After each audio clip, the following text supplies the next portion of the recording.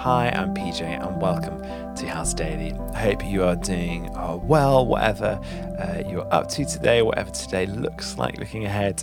And I'm sure many people are aware this week is Mental Health Awareness Week here in the UK.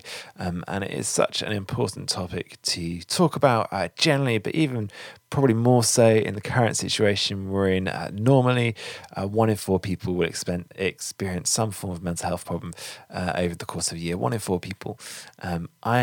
Wouldn't be surprised if looking back on this year, that's more than normal. We're going to see more people having this because it's such a world of different pressures and situations, and any normal form of coping techniques or rhythms people may have got themselves into to help with their mental health. Some of those may have been stripped away. And so actually it's such an important thing to think about, both for ourselves, but also people around us, people we're talking to, people we're engaging with. And so there's many amazing organisations out there who are doing some great stuff this week, particularly just to make people aware. And if it's something you're not particularly scrubbed up on, I just really encourage you to spend some time today, have a quick Google. Some amazing organisations like Mind who've put some great stuff out this week. So check in with them, get a bit scrubbed up, both for our own health, but also for those we're coming in contact with. Actually, and some of the practices and techniques are just really useful for all of us, no matter what our mental health is like. And so I just really encourage you to engage that. It's an amazing thing to be thinking about at this time. And if you are struggling with mental health at the moment, do, as always, reach out to people, talk to people, and help process it, particularly in this time. But we're praying for you, as always, and hope you're doing well. But as we go together today, we're digging into Scripture, and helping that be part of an amazing way to build up a way of dealing with our mental health is actually just rooting ourselves in God. And obviously, in no way do we think that mental health is just something which just go away because we're Christians. Not at all. Actually, it's part of the reality of life in the world that we live in. But Scripture is an amazing way of resourcing ourselves to live in this world, no matter what situation we're in. So we're digging into Hebrews. We're in Hebrews chapter 8 today, coming to the tail end of thinking about priests and Christ being supreme over all earthly priests, he being a great high priest. As a cracking little verse we've got for us today. So Hebrews chapter 8, starting at verse 1. And it says, "Now the main point of what we are saying is this. We do have such a high priest who has sat down at the right hand of the throne of the majesty in heaven, and who serves in the sanctuary, the true tabernacle set up by the Lord, not by mere human beings. Every high priest is appointed to offer both gifts and sacrifices, and so it's necessary for this one also to have something to offer. If he were on earth, he would be not be a priest, for there are already priests who offer the gifts prescribed by the law. They serve at a sanctuary that is a copy, a shadow of what is in heaven. This is why Moses was warned when he was about to build the tabernacle. See to it that you make everything according to the pattern shown you on the mountain." We're just going to stop there for today. I know about you, when I'm listening to a sermon on a Sunday or something like that, when the preacher goes, and my main point is really this, you quickly tune and go, oh, I may have drifted away for a little bit. Here's the good part. And he does a great way of summarising some of the things he's been thinking about over the last couple of verses, really, and this idea of Jesus being the great high priest. And so before we go into the next thing in the next couple of days, thinking about sacrifice and covenant and some amazing topics like that, just to kind of pin ourselves and what the author is getting at over the last couple of verses, talking about priests, because we probably don't have that same struggling issue in priests, but actually it's such a really important challenge for us and comfort for us as well, that Jesus is the great high priest. And because we all need someone to deal with our mess. And that's basically what it's getting at here, is there is something within us that longs for someone to deal with the mess that we realise that we're in. I think it's no coincidence that because of coronavirus, so many more people have been Googling prayer, because there's that long for someone to deal with the mess, both in ourselves and in the world. And what we see God lay out in Scripture is priests. Priests are the people that deal with the mess. In the Old Covenant, the priest, the person that came and took the sacrifices for the people, for themselves, for the nation.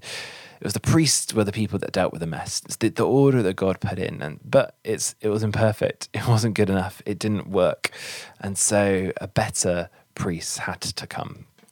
A priest that could actually deal with our mess truly. I was thinking about it like this. We have a daughter, Lucy, she's 2, and she makes mess. She's a 2-year-old. And we have to clear up with her multiple times a day. But obviously involved in that is the mess we make, the dishes we left out, the cups of tea, the tissues, whatever it is, the stuff that we leave lying around. We've got to deal with our own mess too. And that's part of the issue. The original priests, where they had to deal with their own mess. And so a different type of priest had to come. A different way of dealing with it had to come. And that's where Jesus steps in as our great high priest. And he is that different order of priest, as we're thinking about, because actually, yes, we long for someone to deal with our mess, but it's not in the way that we maybe think at first, the way that we want to deal with it, the way that we see we should deal with it. God has a different plan, a different strategy, a different mode of priest that he wants to see happen. So Jesus is in that different, eternal, perfect priest model of Melchizedek that we spoke about the other day, to come and deal with our mess. And that is what the role of priest is. And even though we may not be thinking about when we're thinking, oh, I've got a lot of mess in my life, there's so much mess in the world, I need a priest. It is that idea. We need someone to deal with this. Something needs to happen. And priest is the way that God talks about it in Scripture. But he does it differently, like I said, in a way of Jesus, for eternity, perfectly, purely, he deals with it. And so the author's challenge is we see this amazing model of how to deal with a mess, and it's, do we take it? Jesus it says in his word that he's the way, the truth, and the light. The only way is through him. The only way to deal with our mess is through him, not the way that we want to deal with it, not the only way of dealing with it ourselves or doing it through patterns and mechanisms we want to do it. The only way is him. The only priest that can deal with our mess is Jesus. And that's what the author's unpicking here. And that challenge for us is maybe not focus on earthly priests, but focus on the earthly ways that try and we deal with our mess instead of Jesus. And the only way to eternal life is through Jesus. The only way to deal with our mess, to deal with our sin, is Jesus. He is the great high priest, and he gives it freely to us today. And I'm sure it's something many of us have known for many years, and it's such an important thing to remember. And particularly in a time where many people we know around us may be wrestling that question is, how do we deal with this mess? Coronavirus, the world we live in, ourselves, the things we stumble into by mistake, the habits, the patterns, the temptations we fall into. How do we deal with the mess? In some ways, it's really easy to try and put a plaster over the cuts, but in real way, the only real way to deal with it is Jesus.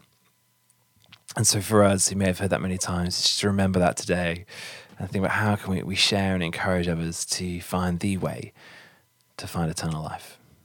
Let me pray. God, thank you that you gave us that person to deal with our mess in a way which is much better than we could ever deal with it. Help us to turn to you, each of us today, with the mess we find ourselves in, to continually turn to you as our source, our foundation, Lord, our great high priest. Help us to know you close today, and help us to be able to share that with others who are speaking to you and come in contact with you. May we help show them that the only way is in you.